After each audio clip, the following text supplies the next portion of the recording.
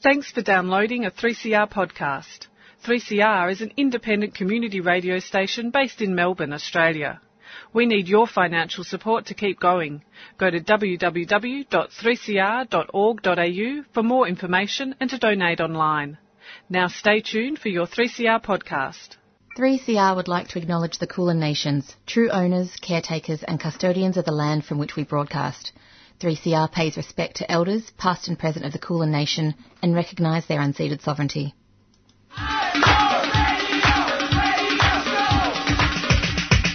This is 3CR Breakfast. Oh, yeah. Alternative news, analysis and current affairs. Monday to Friday, 7am till 8:30am. Only double. Clap your hands.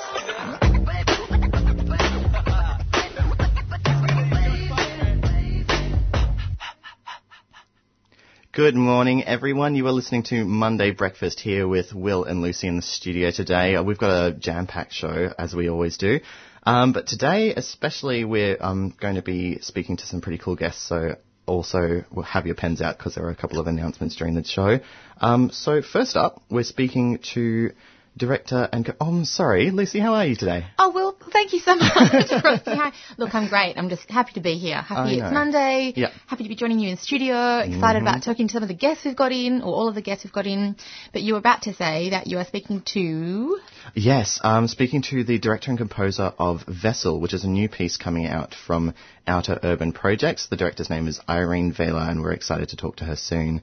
And what do we have coming up after that? We are then going to hear from Rachel Linsky from the Sustainable Cities campaign. She spoke with Phil from Dirt Radio. And then we are speaking to... We're speaking to Ben Campbell, who's the community organiser for the Wilderness Society. Ben Campbell's going to be telling us about the Great Forest National Park campaign and a couple of pretty cool monthly walks that the Wilderness Society is organising, just so people get to know about the Great Forest National Park. 8 o'clock, we've got our alternative news segment where we cover some of the news stories that are and are not making mainstream news this morning. Absolutely. And then after that, we'll be speaking again to Paul Power, who's the CEO of the Refugee Council of Australia. We had a bit of a conversation last week about a report that came out called Unwelcome Visitors, and we'll be continuing our discussion this week. Looking forward to hearing the second part of that interview. We're also going to hear from Jana Gibson from APRA AMCOS, who's going to speak with us about the gender parity calls for songwriters that APRA AMCOS set recently. That's right. But first of all, we're going to listen to a bit of a song just to start off our morning.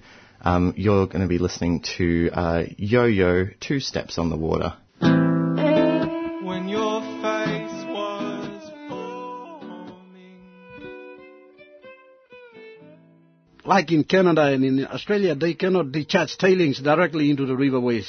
But in Porgera, they discharge their tailings in the waterways and they kill us and they say it's okay. You are just being killed for trespassing. Subscribe to 3CR, bringing you voices and opinions the mainstream media don't dare touch. They have the exclusive right to extract the mineral below 6 feet, but that exclusive right does not permit them also to kill people. Who does the killing? The company has specially arranged security forces. Subscribe today. Call 9419 8377.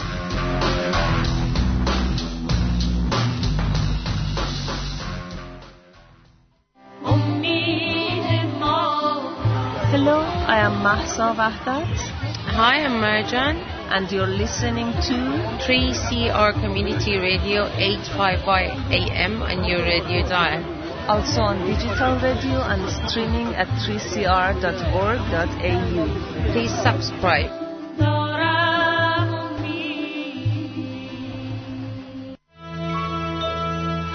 Yarra Bicycle Users Group Radio, 10am every Monday morning on Community Radio 3CR. Also live streaming on the web and weekly podcasts at 3cr.org.au. So listen in for the very latest bicycle stories, news and views from Melbourne and around the cycling universe. Listen in.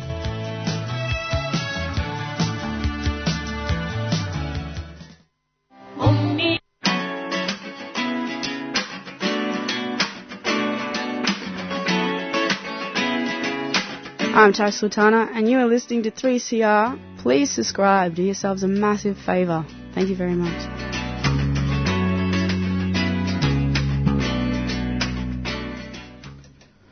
Alrighty, welcome back to the studio. You're listening to Monday Breakfast here with Will and Lucy. And right now we're on the phone with Irene Vela. Outer Urban Projects is an innovative theatre company sourcing its talent from the culturally and ethnically diverse northern suburbs of Melbourne. Vessel is a dance drama exploring birth and the circumstances into which you were born, spanning generations and realities. Composer, director of Vessel, Irene Vela joins us on the phone. She is also the artistic director of Outer Urban Projects. Irene, welcome to Monday Breakfast. Good morning. Good morning. To start with, Irene, could you tell us a little bit about Vessel? I gave a bit of a brief introduction, but what would people be expecting to see if they turned up to Vessel? Well, look, they won't. It's a bit thing, what you expect, I guess, to see of a dance work. You'll expect to see a dance work, but you may not expect to see three very differing styles of choreography. There are 3 choreographers in this show, and they're all incredibly different. We have Demi Serrano, who's a hip-hop dancer. She has an interesting trajectory as a choreographer because she's a dancer first and foremost, but very street style. She was she was in fact, I think, I forgot that name of that style of dance, break dance, female break dance. She's champion of Australia quite a few years back. A very physical street style. And then there's Nebahat Erpola, whose style is very, it's contemporary. So that's what, genre-wise it gets put in there. But it's incredibly, I think for me, it's a very feminine style of choreography, and very, languid and reflective. And then Thomas E.S. Kelly, who's also a contemporary choreographer. He harks from New South Wales, and he has a very, very unique style as well. They're all like all these different gems. There's a sapphire, there's a ruby, and there's a diamond amongst it. So, yeah. Sounds wonderful. And what is the idea behind Vessel? The media that I've read makes some sort of reference to the CivX tragedy in 2001, where 353, I believe, asylum seekers drowned off the sea between Sumatra and Christmas Island, and this story is woven into Vessel in some way, isn't it? Yeah, well, it is in a very, very symbolic sense. It's a dance work, so we're not actually telling a story as such. A narrative. We're not doing that, but we are looking at as we're looking at what it means to give birth, where and what you're born into. That is a very important part of it. That you can be born into a family where there is no choice but to flee, and because we're kind of drawing an analogy between, I guess, trying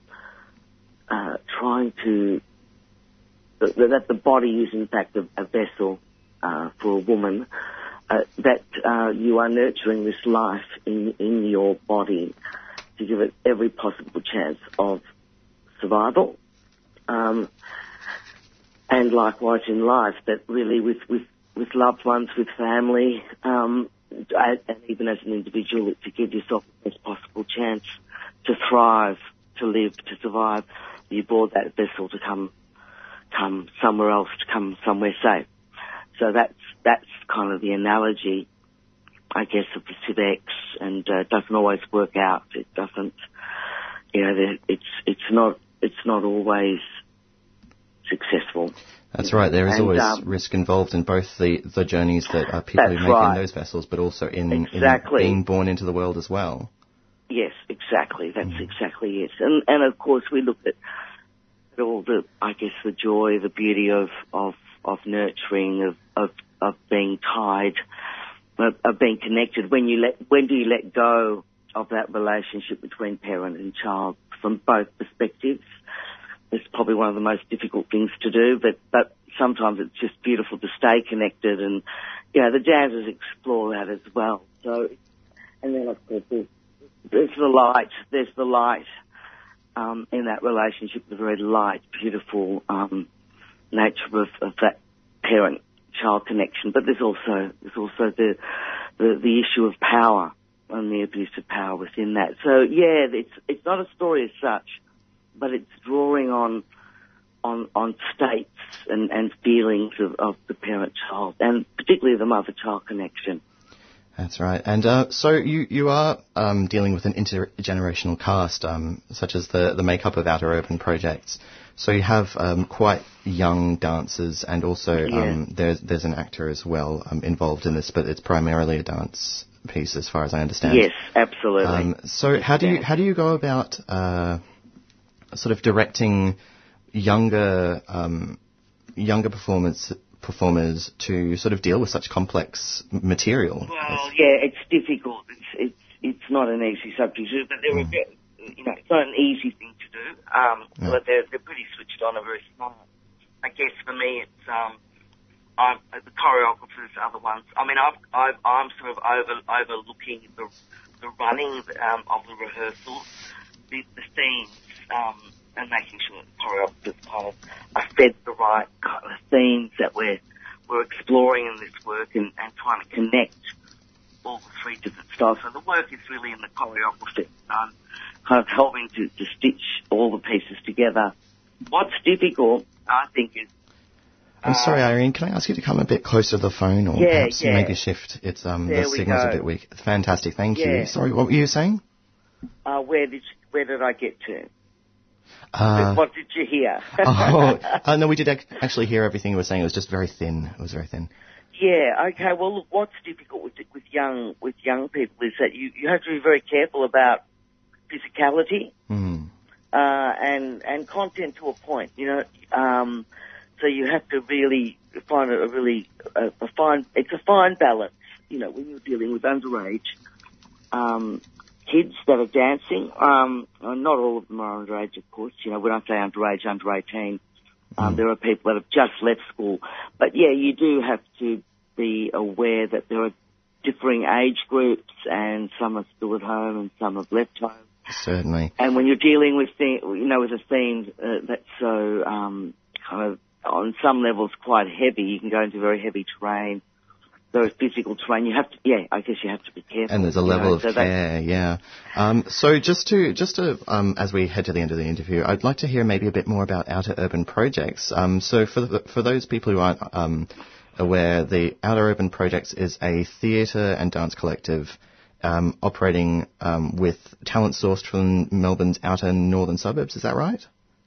Yeah, it's a performing arts organisation. It is, and that encompasses theatre and spoken word and rap and singers and songwriting, pretty much anything that falls under performing arts. And we do source a lot of our young people from that area. That's our beat, if you like. But of course, we work with young people and artists from all over Victoria and all over Australia, in fact. And sometimes all over the world, because when we first did this project, we were working with Neil Eremia of Black Race Dance Company in New Zealand. But that's our beat, and there's so little infrastructure in the north when it comes to the arts, and it's not a very well serviced area. And we, that's our mission, is that we're out there and we provide some infrastructure for all that incredible talent that perhaps doesn't find a voice, a mode of expression, or even a way into training. We try to provide that. Wonderful. So if folks are more interested in sort of hearing more diverse voices in the Australian arts scene, you definitely should turn up to Vessel, which is running from the 20th to the 23rd of September at the Arts Centre. I've been speaking to Irene Vela, who's the artistic director of Outer Urban Projects, about the new work Vessel, which I just mentioned. We'll have all the details on our website, and you can also follow Outer Urban Projects at Outer Urban on Twitter and also Instagram. Irene, thank you so much for coming on the show. Thanks. Bye. Bye. You are listening to 3CR Monday Breakfast, and now another song.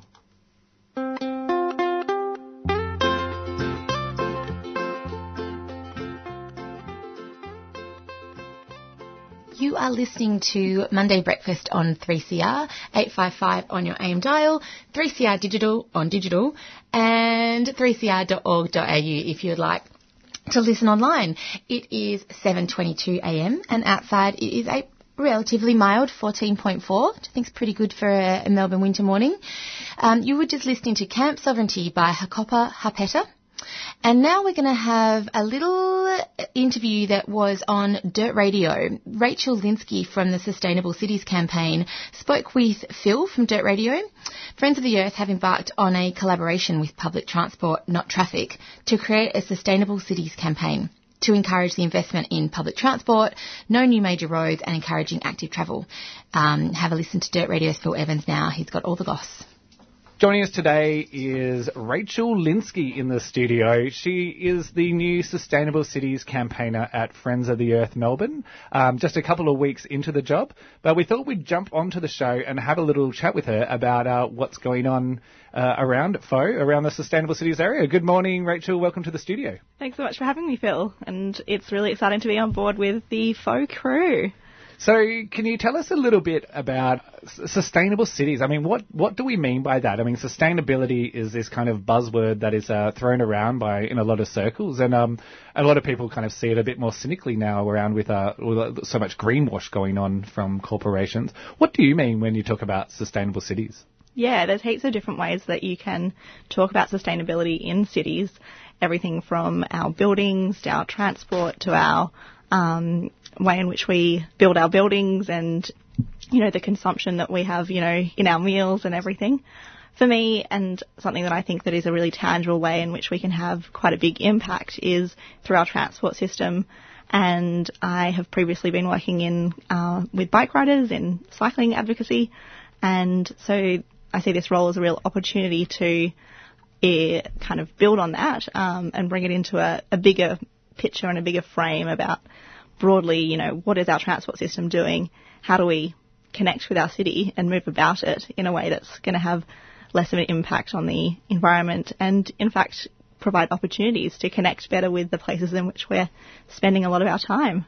Sure. And, I mean, it's something Melbourne prides itself on is its public transport services that it has. What do you see? There's many criticisms for and against. What do you see as the best thing about Melbourne's public transport system? Yeah, certainly there was a big understanding as I was moving here that people were talking about the great public transport system that we have here, and I've certainly now got the experience of being here and trying to navigate that system. And there's an extensive network, but it's about building on that. And, a lot of, those train networks haven't been updated for decades, despite the fact that our population is changing and, we're living in more and more areas. And so kind of keeping that infrastructure in line with what the demand is hasn't really kept pace. And so I think that there's a lot of stuff now coming out about really high congestion on our roads and a lot of public transport that's really full, and some that, the endless debate about buses and the role that they play in the system has been an interesting one to hear about from people who are here in Melbourne, and, that they could fill a really important gap that isn't currently being filled by the kind of major infrastructure of trains and trams. But maybe they haven't done it so well in terms of how we use that, and kind of the perceptions of, buses hasn't got that kind of level of support within the community. Yeah, absolutely. I mean, so many people are really prepared to jump on the trams, jump on the train network, but it's strange. Being from Perth myself, you're relying on the bus system as the primary. In Canberra, that's all we have, and it's an hourly bus out in the suburbs. So if you miss that one bus, then it's really throws out your day. So. And I'm sure listeners in the western suburbs of Melbourne can really relate to that.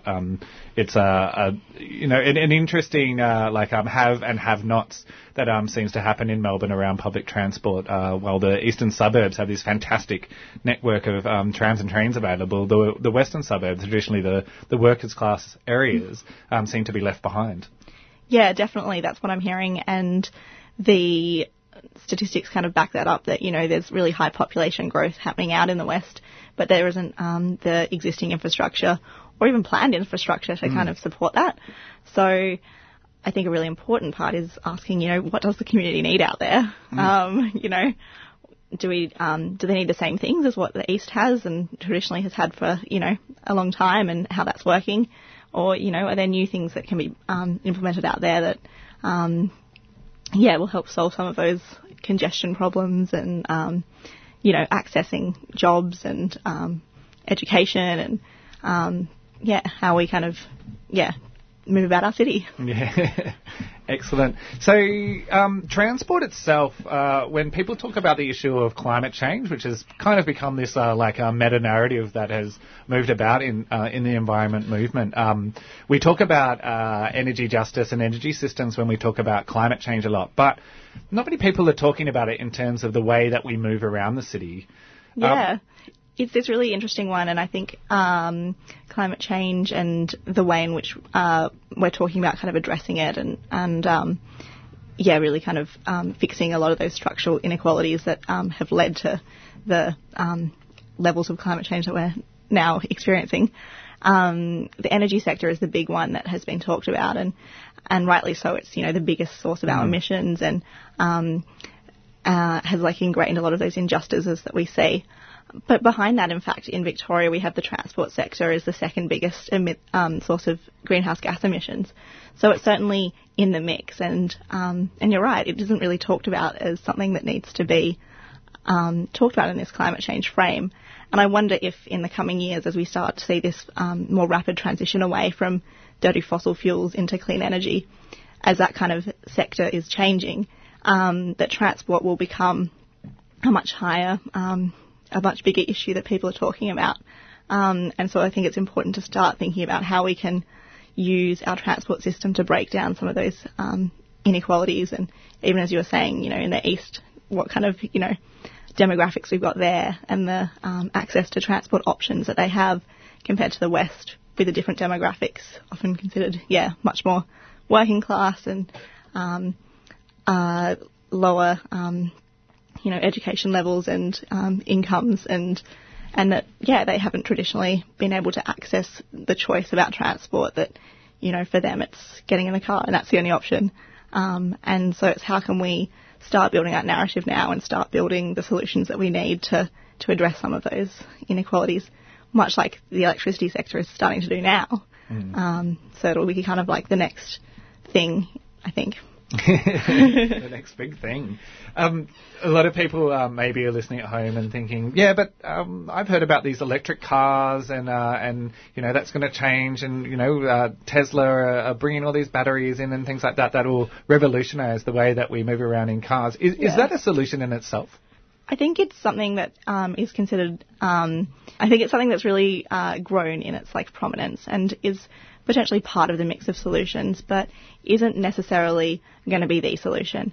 It doesn't actually address the issues that we're talking about of having too many cars on the road, that they get congested. Putting different types of cars on the road is still going to have the same amount of cars.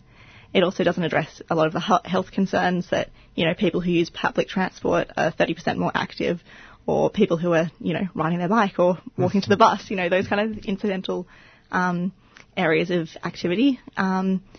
So there's kind of those elements. And then I see transport as more than just, it's moving between places, but it's, how we engage along the way. That it's, connecting us to our friends and our family. It has those social connections. It has a lot of our understanding of how we connect to our city. And I think a lot of people, there's a lot more people moving into our cities.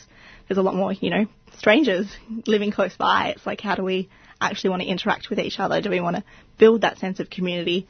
And by having a way in which you're, part of that community, if it's, with the others on the bus, or whether it's while you're waiting, at the train station, having those little incidental interactions, or getting your coffee as you walk down to get on the tram, and, having a chat to the shopkeepers, it provides those little incentives to interact with your community and build those connections with your neighbours. But things like getting in your car and spending a long time in traffic by yourself often, it just doesn't provide that. So, I think it for me, provides a lot of those kind of social connections that people talk about, wanting to put back into the community a bit. Yeah, we're talking to Rachel Linsky. She's the Sustainable Cities campaigner at Friends of the Earth in Melbourne. We were just talking about electric cars, are they solutions? What does public transport really mean? And the Sustainable Cities campaign is a new one as a part of Friends of the Earth. And really, it's beginning to shape up that it's a bit of a really holistic look at the way that we work in the city and how we engage with the city as an environment, the natural environment, and how the way that we move around really affects also the natural environment, especially via the atmosphere and climate change. I'm wondering, we've just got a couple of minutes to wrap up this chat, but what are some of the things that the Sustainable Cities campaign is hoping to achieve in the near future? Yeah, I think we've got a few priorities. Certainly the investment in public transport has to be paramount. It's giving more people more solutions that are safe, accessible and convenient so that they don't always have to jump in the car. Encouraging active travel, so again, reducing the pressure on our road networks. The end of building major road projects, the more that we allow these projects to go ahead, the more that it kind of gives that social license that it's okay to build more roads. We already have a very large road network in Melbourne and all around Australia. And particularly kind of related to that is toll roads and the kind of injustices that are kind of wound up in that it's often private, companies that are increasing their profits and placing that burden onto those that, generally need to use the roads for whatever reason and are often the least able to be paying extra for that. Some kind of key areas that we're hoping to be working in. We've got an information night coming up in a couple of weeks' time on the 28th of August at 6:30 p.m. at the Friends of the Earth Food Co-op.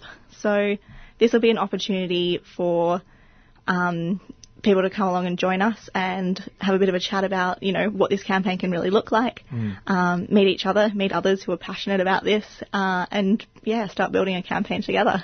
Fantastic. That sounds great. So the 28th of August at Friends of the Earth, 6:30 in the Food Co-op. What we'll do is we'll chuck that up on the Dirt Radio Facebook page. And if people jump on Facebook or go to melbourne.fo.org.au, look for Friends of the Earth Melbourne and you'll find all the details about that upcoming event on the website and on the Facebooks.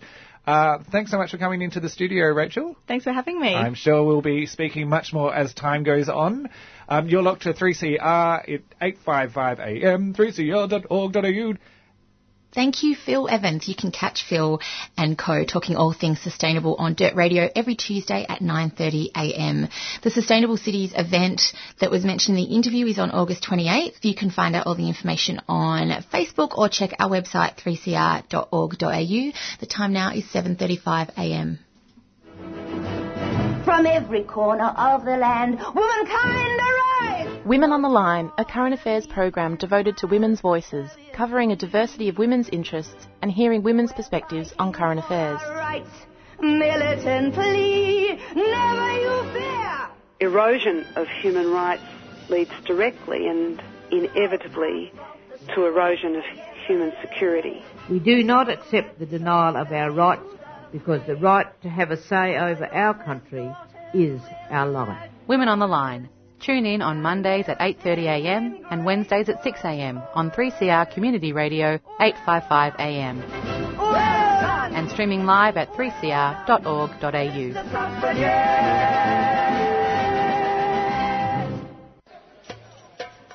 Γεια σας, γεια σου and hello. This is Vasilios Papaiouanou from 3CR Monday Greek Show, where we talk politics, music from Greece and all the community around. But did you know we also talk gardening? So for the gardening information, tips and discussion in Greek, join me on my show Monday Greek. Every Monday evening from 8 o'clock right here on 3CR.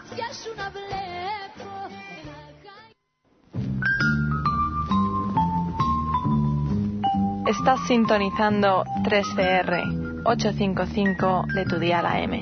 صدای ما را از رادیو 3CR 855 AM میشنوید. Kính thưa quý vị, đây là đài phát thanh 3CR trên làn sóng AM 855.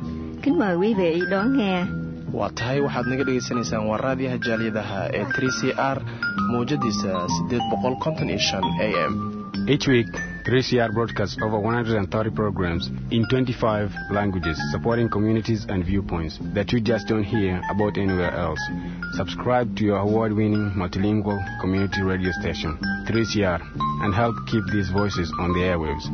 Call the station on 94198377. The number is again 94198377.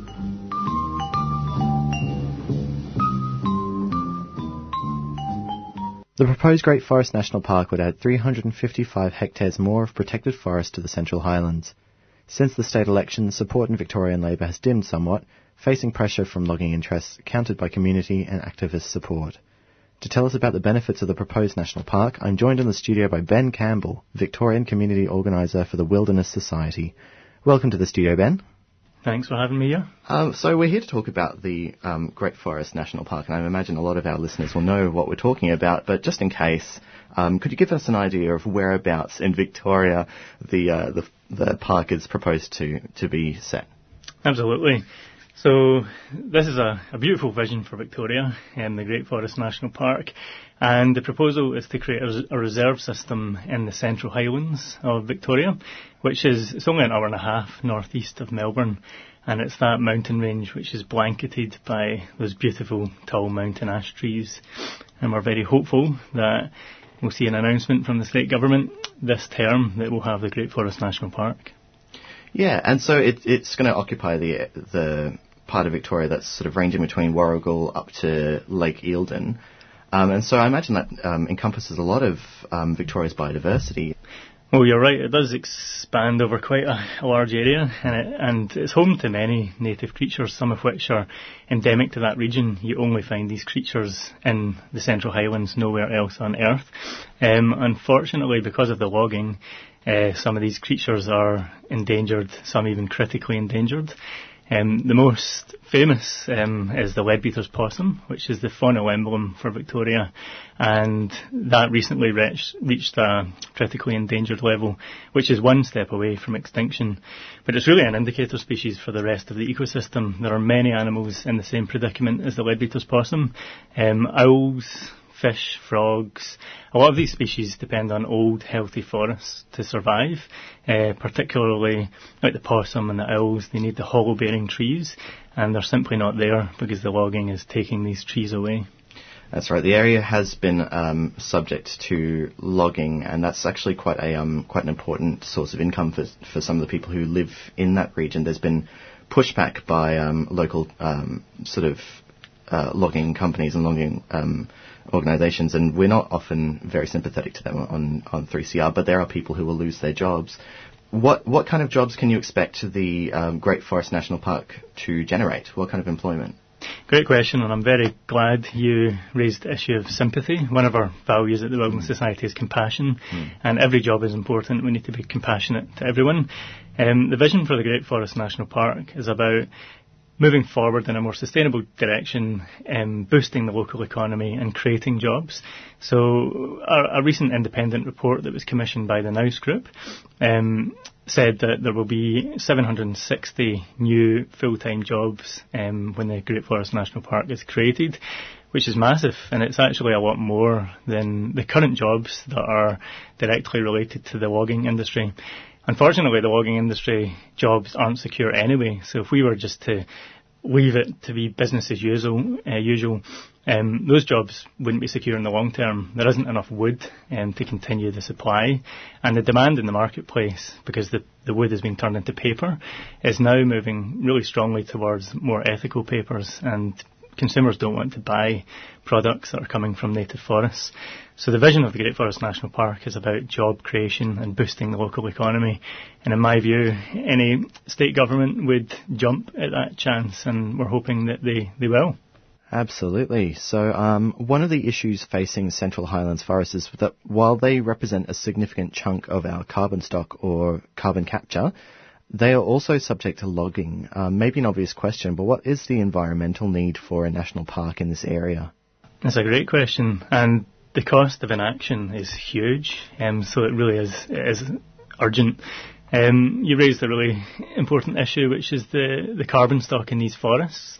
So that's directly related to climate change, which is a massively pressing issue. And if we're looking at any forest across the world in terms of carbon storage and climate change mitigation, it should be these forests that we're protecting.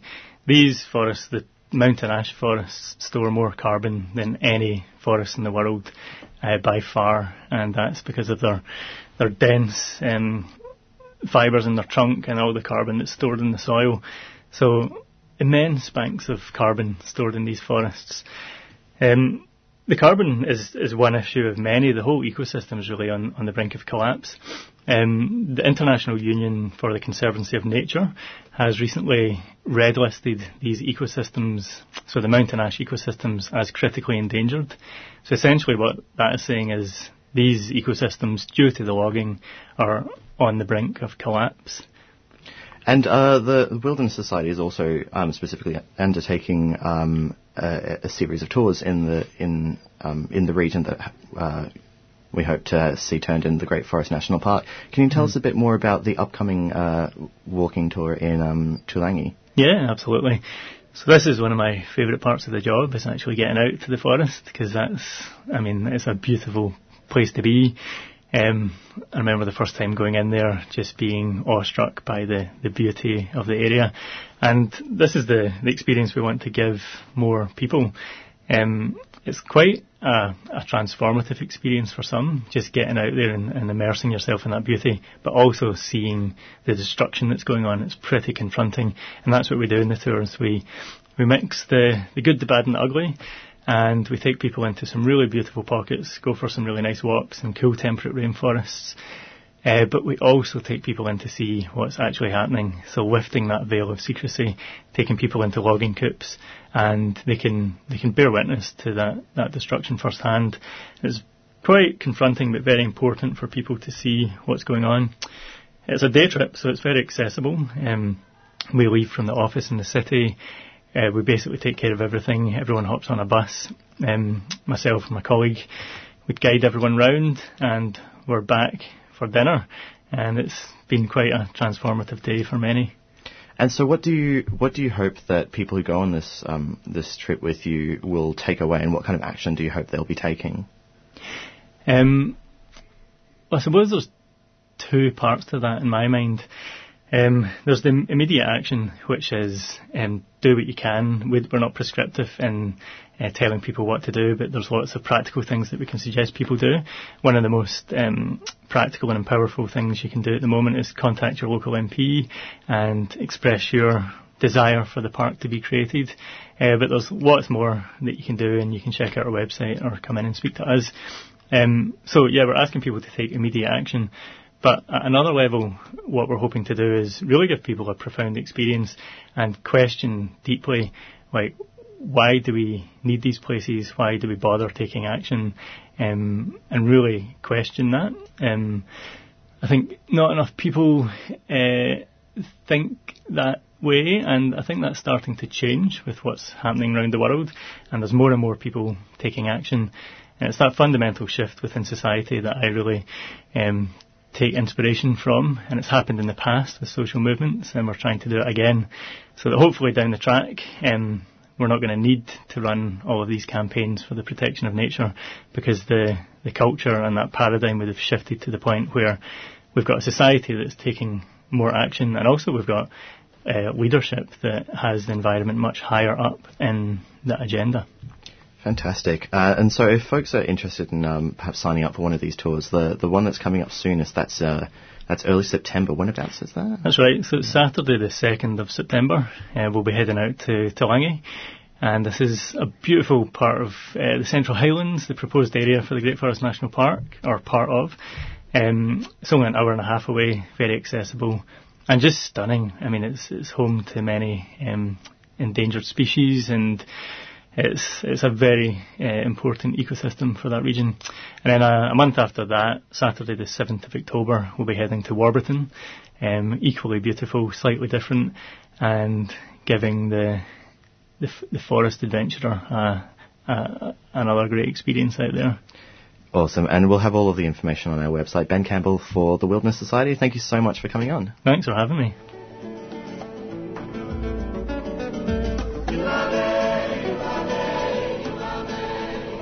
That was a beautiful track from Joe Geyer, Yul Lul, from the album Sound of Indigenous Australia, Now and Before. That was released this year on the 7th of July, 2017. We have got a couple of community service announcements for you. So as Will says every week, get your pens ready because you might want to note this down. There's some great dates for your diary. Starting off with the Girls Radio Offensive, which is a 3CR fundraiser. It is on Saturday the 2nd of September, 8 till 8, at Hot Shots on Buckley Street in Footscray. It's $5 to $10 on a sliding scale. We've also got a pretty cool set of workshops being held by Undercurrent, which is a not-for-profit organisation focused on building healthy relationships and challenging beliefs and actions that enable violence. These are really fantastic sort of workshops that are coming up on the 22nd of August. There's one that's titled Introduction to Abuse in LGBTQIA plus Relationships, and that's to explore violent and abusive, controlling, coercive behaviours in those relationships, LGBTQIA relationships. Looking at the particular forms violence can take. That's on the 22nd of August, like I said, starting at 6:30 at the Kathleen Syme Library and Community Centre at 251 Faraday Street, Carlton North. And I believe that is free. It's in the library, so it is a free event, but I will put more information on the website. There are a couple more events in that series of workshops as well. Keep your diary open to the 27th of August because it is also the March to Save Lives. It's a rally for a supervised injecting room in North Richmond. You might know last month we spoke with Kylie Troy West, who is one of the advocates for the supervised injecting room. She talked to us about the heroin crisis in Richmond and how important it is for them to get an injecting room to help save lives. So Sunday the 27th of August, 10:30am, people are gathering at Jonas Street in North Richmond next to the train station. At 11, there'll be a march along to Victoria Street and Lennox Street, which is, I guess you might say, the heart of the crisis. And then at 11:20, there'll be a minute's silence to remember those who have lost their lives. And unfortunately, it is an increasing number. If you want to find out more information, go to www.vicstreetdrugsolutions.org. Radical Ideas is back again, August 18th to the 20th in North Melbourne. That's being held in the the Electrical Trades Union building. And the subtitle for this Radical Ideas event is Sparking the Resistance. They'll be talking about a whole lot of different things over the course of those 3 days. They've got a panel tearing down their barbed wire borders featuring Justin Akers-Chacon via live video link, who's a US activist and educator, as well as Iraqi refugee Dilma Al-Musodni. And then there's also a seminar on the feminist eco-socialist revolution in Rojava, 100 Years of Revolution, Russia to Today, and Rainbow Rights Around the World. So there's a lot of very interesting talks happening throughout, and you can look for updates on our webpage. But so that's on August the 18th to the 20th, North Melbourne, like I said, and tickets are available online. We will post the links on our website. In October, Fair Go for Pensioners, Coalition Victoria, is having a 10th anniversary gathering. It is being held at the Victoria Hotel on Little Collins Street in Melbourne from 1:30 to 3:30pm. So that was the 13th of October. They're actually looking for RSVPs for catering purposes. So if you jump on the Google machine and look up Fair Go for Pensioners, all the information will be on there. Fantastic. And also, I think we mentioned this earlier, but it does bear repeating because it's quite a big event coming up, which is the War, Peace and Independence, Keep Australia Out of US Wars, IPAN National Conference from 2017. IPAN is the Independent and Peaceful Australia Network. It's running from the 8th to the 10th of September. So that's next month, and it's $10 entry to the public forum at the Jasper Hotel Conference Centre. That's 489 Elizabeth Street, Melbourne CBD.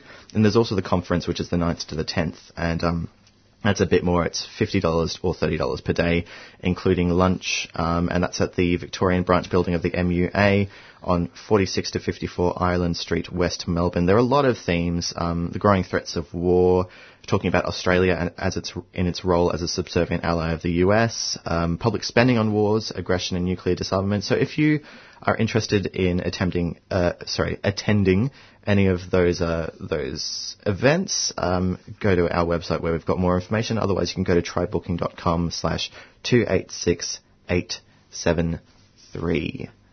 Alrighty, the time right now is 7:56, and well, that's close enough. You know what time it is. Some folks know about it, some don't. Some will learn to shout it, some won't. But sooner or later, baby, here's a ditty. Say you're gonna have to get right down to the real nitty-gritty. Let's get right down to the real nitty-gritty now. 1, 2, nitty-gritty now, yeah, boom. Nitty-gritty, ooh-wee. Right down to the real nitty-gritty. Ooh,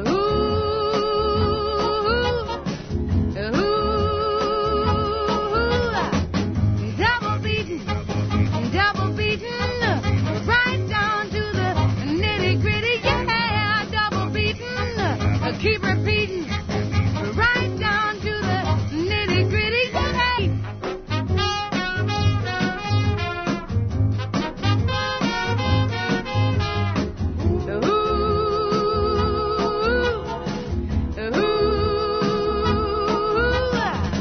Double beaten, right down to the nitty-gritty, yeah, double beaten, keep repeating, right down to the nitty-gritty, yeah.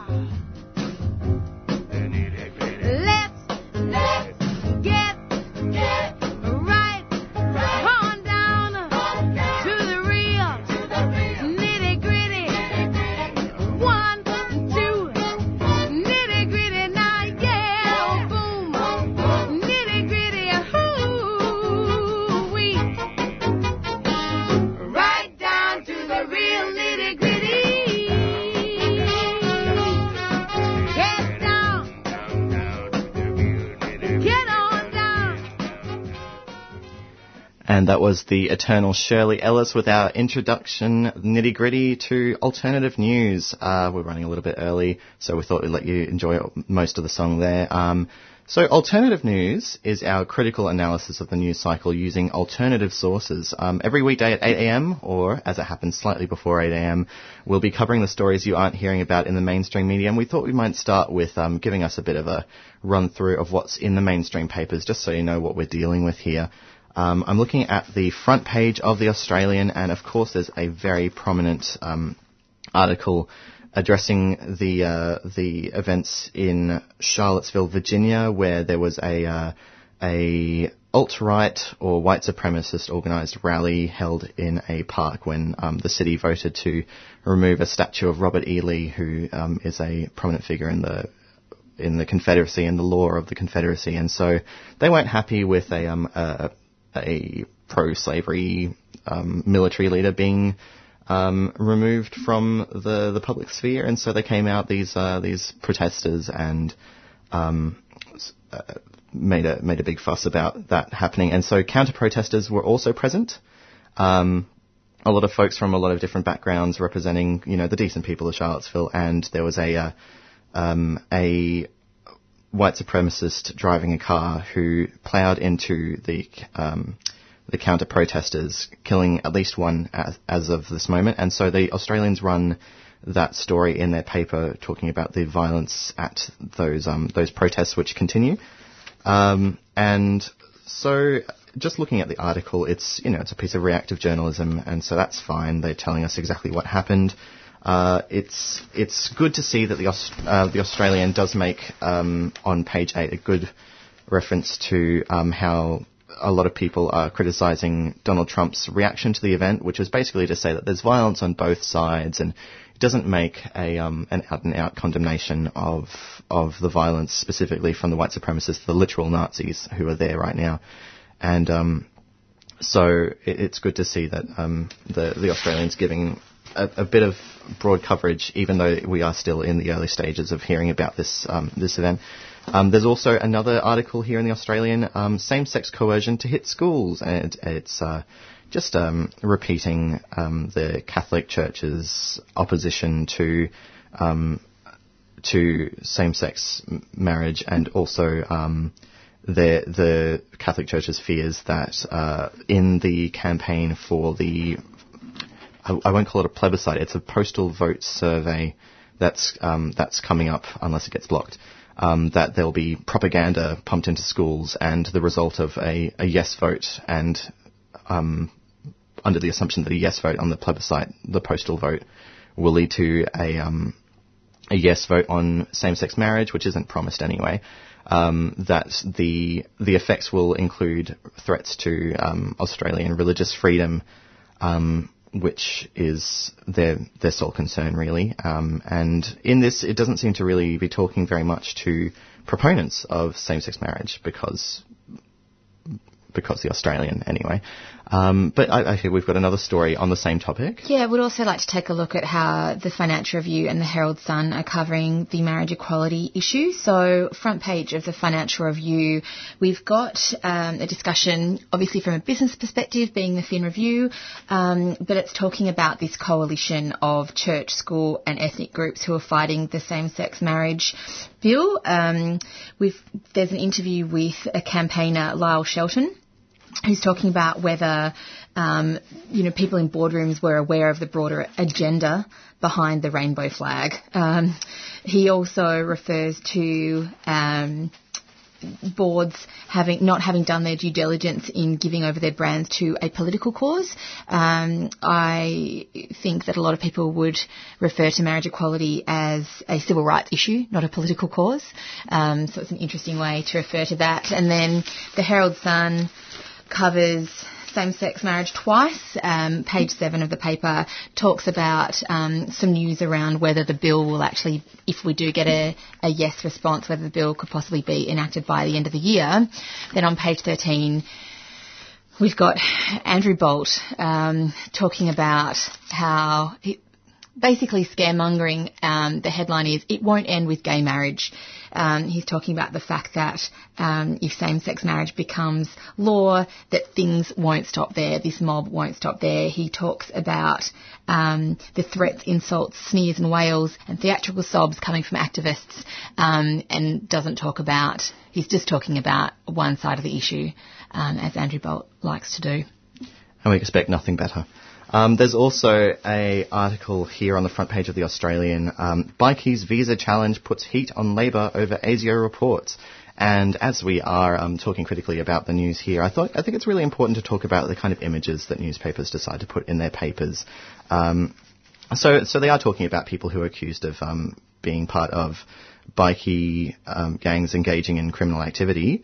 And so these are the accusations, and it sort of links it to the hot topic of visas being and their application to people who are accused of crime. But the images that they've chosen here of the two people concerned in the article, and it features very prominently the tāmoko, or the facial tattoo of the two men who are of Māori descent, and it's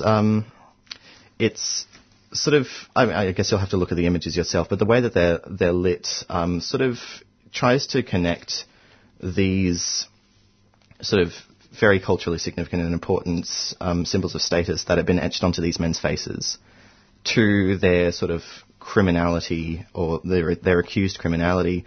And I find that really troubling. I mean, of course, you have to identify people who the story is about, but the choice of photos that they've got here is just, I don't know, it doesn't sit well with a critical viewer, a critical reader at least, not in my opinion. I think that's an interesting question. And if you happen to be walking past a newsstand, I wouldn't recommend buying the Australian, but just flip it over and see what they've done.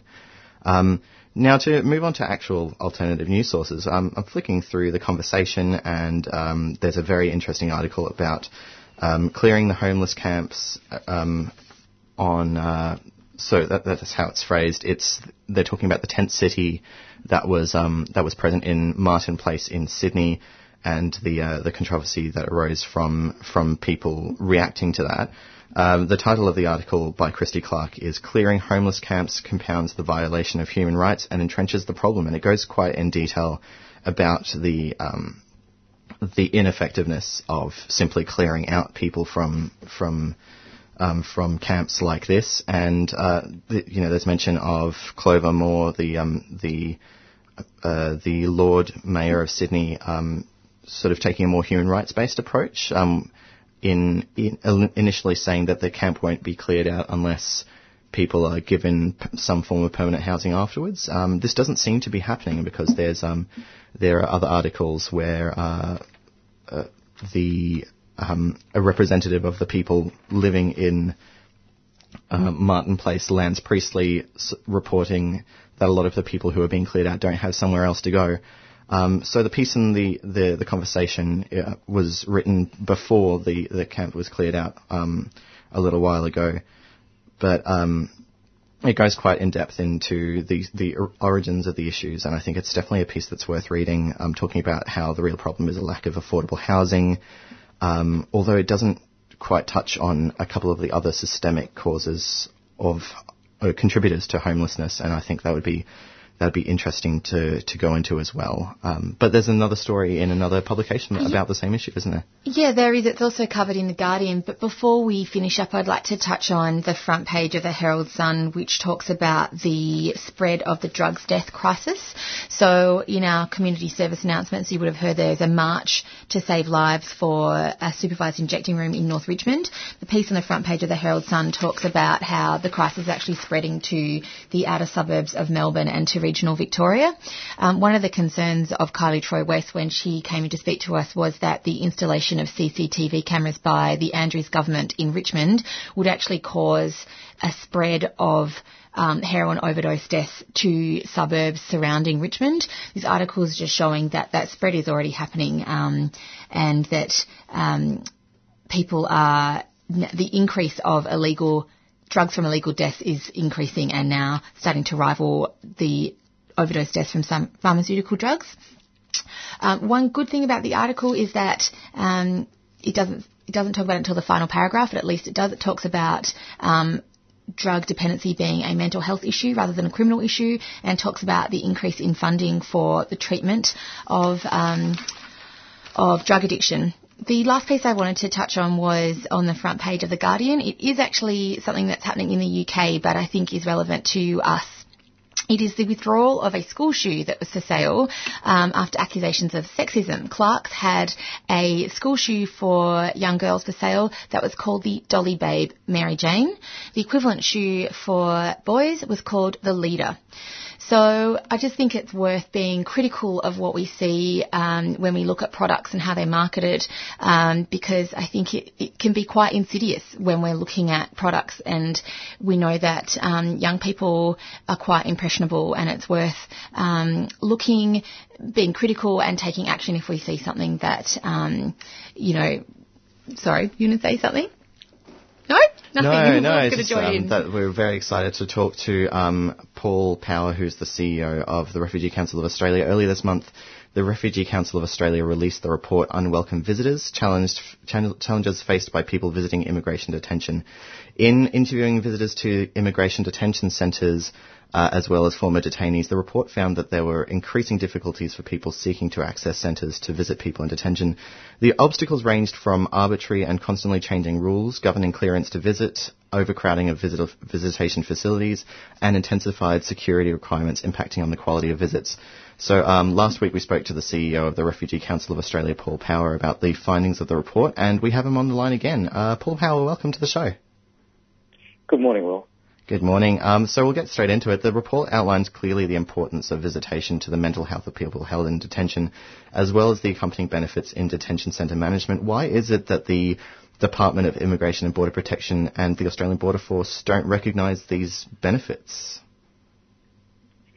Well, I mean, I think there's been quite a change in the way in which the detention centres are managed, and also a significant change, in fact, in the people managing detention centres. The Department of Immigration and Citizenship, as it was, is now the Department of Immigration and Border Protection. There's also closely aligned with the department is the Australian Border Force, and as people know, the government is heading towards bringing a whole lot of law enforcement agencies under the one banner, including the Department of Immigration. So what we've seen over several years has been a shift in the thinking within the department. There's also been a significant loss of long-term senior immigration bureaucrats who've gone to other government departments because they've been unhappy with the direction of the Department of Immigration, and a whole lot of new people whose focus has been in previous roles, have been on law enforcement elsewhere, have come into the department and brought their thinking with them. The other thing that's also happened is that there have been legislative changes to increase the number of people, foreign nationals who've served terms in jail, to face deportation back to their country of citizenship. So the threshold so if someone is a foreign national and they've served 12 months in prison for any particular crime, they're now basically almost automatically facing deportation to their country of origin. And for that process to happen, people are being brought into detention, in significantly larger numbers. So we're seeing more people who've previously been in prison in the detention centres, and they're mixing with people who are there for either for breaches of, their visa, or in the case of people seeking asylum for arriving in the country without to seek protection from persecution without a prior visa. So, all of these have actually added to a significant change, but I think our particular concern is the way in which, the various challenges within immigration detention are being managed, and the focus is very much on security and on trying to reduce risk, and the very positive benefits that community visitors bring to the people in detention are being overlooked because the focus is almost exclusively on managing potential risk. Yeah, that's right. So the report by the Refugee Council of Australia, the Unwelcome Visitors Report, does actually make recommendations. It recommends that the rules should be revised to better reflect and mitigate risks. So how would this revision of rules ideally be processed? There doesn't seem to be. There's some communication with community groups between the administration of these detention centres and community groups, but there's a recommendation in that respect, isn't there? Yeah, well, the 12 recommendations that we make can be summarised as being that we're recommending that the role of community visitors to detention be recognised and supported, that the rules be consistent and publicly available, that security be appropriate rather than overbearing, and that people's detention be subject to independent review. So we're not arguing that there be no security or that security be relaxed to a point where people are in danger, staff are in danger, other people in detention are in danger.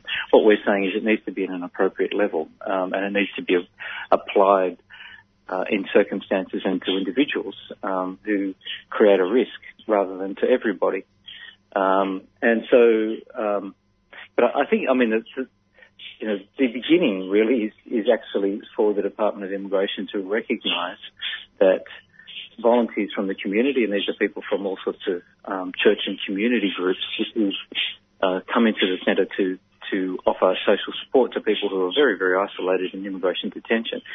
So our first recommendation is for the government to recognise that that's an important role, and that it actually serves their task of managing immigration detention centres well, to have individuals who aren't in any way connected with a person's detention coming in and providing social support and friendship to people who are going through detention. Because one of the biggest issues for the department is the psychological health of the people who are there within a detention centre. If people feel completely isolated, and there's just so much evidence that's been developed over the past 20 years to show, the very negative impact that long-term indefinite detention can have on people's psychological health. Mm. So, sorry, you were saying?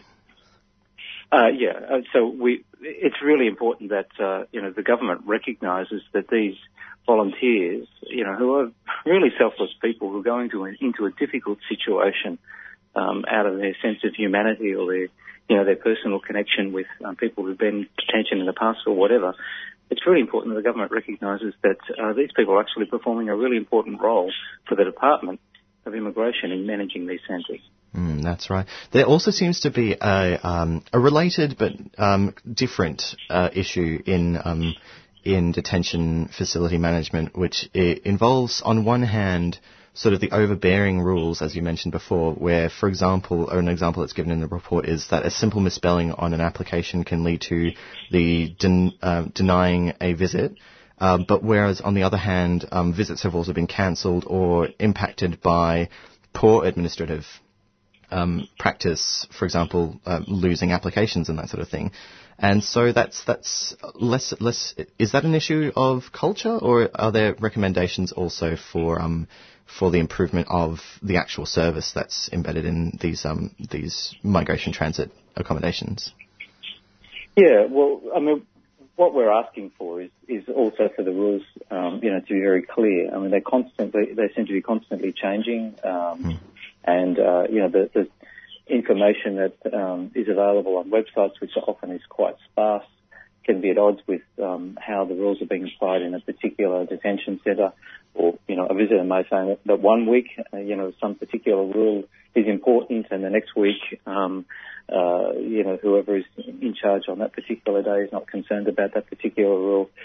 So what detention visitors are asking for is consistency and clarity. So asking for the rules to be consistent and public, that arbitrary rules should be revised. Also, I think, it's not a specific recommendation, but something we're taking up with the Department of Immigration, is that the immigration staff and the contractors should actually take responsibility for their own errors and mistakes. We hear a lot of anecdotes about people being denied visits because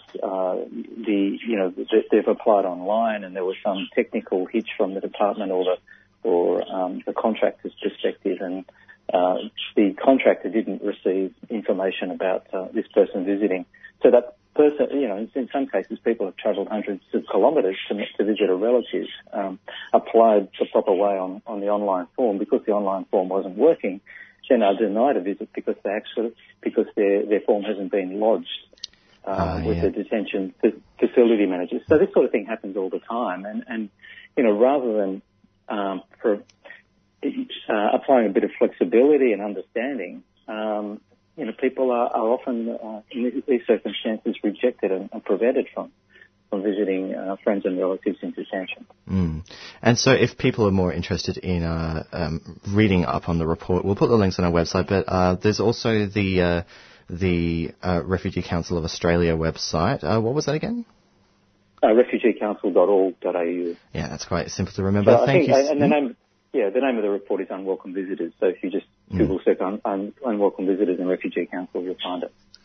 Fantastic. Thank you so much for coming on the show today, Paul. No problems. Thanks. Have a lovely day. The time now is 8:20 a.m. You are listening to 3CR. You can hear us on 3CR Digital, on your digital radio, or 3cr.org.au if you'd like to listen online, or of course on your AM radio, very old school, 855 AM. Coming up next, we are going to have a listen to Beat Out That Rhythm on a Drum by Margaret Road Knight, an Australian female singer-songwriter. You'll know why I call that out when you hear our next interview. Now that heart is beating fast, and that's the rhythm I can dance to. I'm mighty glad I've got a chance to. That one big heart that's beating fast. Tomorrow morning let it rain. Tomorrow morning let it pour. Tonight we're in the groove together. Ain't gonna worry about stormy weather. Gonna kick old trouble out When you're listening to the radio, how often do you stop and think whether gender is equally represented in the music that you hear? And not just the musicians, but the songwriters. If you did some digging, you'd find that just over 20% of songwriters are women. In fact, more women are represented in cricket than in songwriting in Australia. Jana Gibson from APRA AMCOS, APRA being the Australian Performing Rights Association, the copyright collective for Australian and New Zealand composers, lyricists and music publicists, and AMCOS being the Australasian Mechanical Copyright Owners Society, is here to talk to us about some new goals APRA AMCOS has set for gender parity. Jana, thank you for joining us on Monday Breakfast. Thank you for having me. Now, to give us a little bit of background, there was some research conducted by RMIT on female screen composers that prompted APRA AMCOS to take action. Is that right? That's correct. We had appointed a woman by the name of Catherine Strong from RMIT to do that research. And can you tell us a bit about the research findings? Sure. So the reason we actually targeted that group is because of all our current membership sits at 21.7% for our female members, and within a variety of genres we have, multiple areas that women's membership was quite low, but for film and television composers in particular, they only represent 13% in that particular genre. So that's what prompted us to go down that path. They also have a little bit different in terms of their way of working, in that they're obviously writing in more of a business sense. So therefore, they found that there were issues for them when they were trying to develop careers where there might be more of a need to kind of work with other people around them, such as other men or women, but to be able to actually complete some of their work. So some of the challenges that they came across were a little bit different to what our the more traditional kind of songwriters, but it did give us some really good insights into what needed to be addressed. And the royalty pool was quite low as well, wasn't it? Yeah, it's quite interesting in terms of if you look at the revenue for that particular sector, that their earnings were quite similar percentage-wise. So of the they were only earning 13% also of the revenue for that particular area, and that in itself, you kind of think that if you're trying to develop a career, it's difficult when you're earning such a low percentage of the pool. So I'm assuming that some of the issues that these women were facing into were then reflected in female songwriting?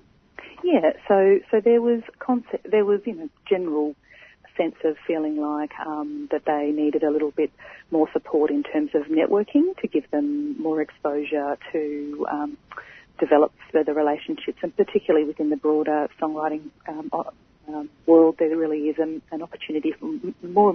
There is more of a need for an opportunity for collaboration, and some women were just finding that a little bit more difficult. There is interesting responses by some people around feeling like they didn't necessarily have the confidence in their work, that they felt that their work was good enough, but they didn't have enough confidence to actually be very proactive about putting it out there and saying, I should be putting out my work publicly. So we saw that there were some skills for women that were more around confidence, not just about the actual development of their craft. And you're setting some pretty ambitious goals over the next 3 years to reach gender parity? We're certainly attempting to. So, we're quoting that we'd like to set a goal of 25% increase in our female members year on year over the next 3 years. And I guess that then requires us to do a few things internally. And I think one of the key things is we're referencing visibility. So therefore we've attempted to put in a quota of 40-40-20 when it comes to women actually being represented across our programs and also across a series of events that we might be involved with. What would you say to people that this kind of positive discrimination gives women an unfair advantage? Yeah, it's interesting to have that feedback, and we certainly have received that, and even before we made this statement, people were saying that as well. But I think sometimes that positive discrimination just gives women that confidence that they are able to take the next step, or that they might be in a position to be perceived as being a bit more confident in their work. I have to say, I am a person who had someone tap me on the shoulder when I was saying, "Oh, I can't do that," and they went, "Yes, you can," and it was a man who encouraged me to move to the next role. And if I didn't have that little bit of a push, I wouldn't kind of have progressed in my career. So, and I'm not a songwriter, but knowing how communities work and how, being able to feel like you're feeling supported as a group, I think that just makes you feel like, well, I can do this. And that's all we're trying to do, is provide a little bit of opportunity for women to feel like that they should have the confidence in their work. And hopefully the people that do believe that are in the minority, because I'm sure there are a lot of women and men out there who would like to support women in the industry. What can they do to help you reach your goals of gender parity in songwriting? Well, I think collectively we're all talking about this much more now, and so as a broader industry, our intention is that we're running this mentoring program as well, so that is a really good foundation for us to say, okay, here's an opportunity for some people to feel like they are having an opportunity to be networking. So within the broader industry, men and women being part of that mentoring program with us, but also being able to feel like it's okay to talk about the issue of gender parity and have men involved in that conversation. It's a really important element of what we're trying to focus on, because it's just building awareness broadly for people to think about making sure that there are females having opportunities, not just men. You mentioned the mentoring program. Can you tell us a little bit more about what that entails? Sure. So the mentoring program is an opportunity for across genres, so for songwriters and composers across genres, for us to be able to give them a chance to work with people who are from that particular sector, and there's a variety of opportunities at the moment, and we're looking in the space of jazz as well as art music as well as popular contemporary, and so our intention is to partner some emerging female songwriters and composers with more established men and women in each of those particular genres. So we're rolling that out later in the year, and those partnerships are actually quite a good sign that the broader industry are actually happy to talk with us and partner with us on delivering this. Where can prospective mentees and mentors go for more information? At this stage, it will be on our AMCOS website, but we are still in early stages of actually sharing what that will entail.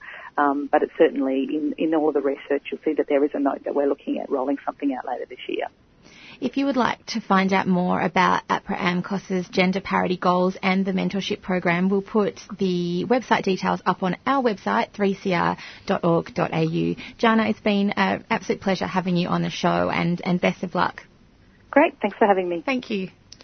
And that was an interview with Jana Gibson from APRA ACMOS. Earlier we spoke to the CEO of the Refugee Council of Australia, Paul Power.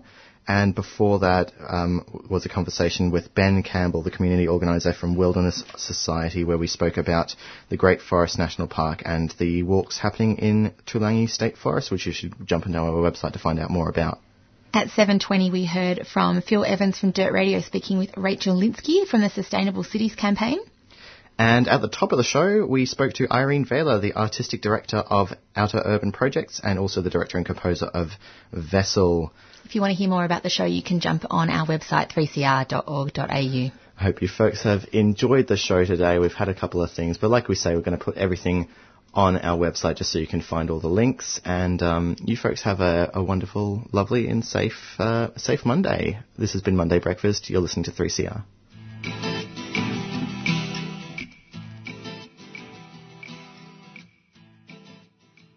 You've been listening to a 3CR podcast produced in the studios of independent community radio station 3CR in Melbourne, Australia.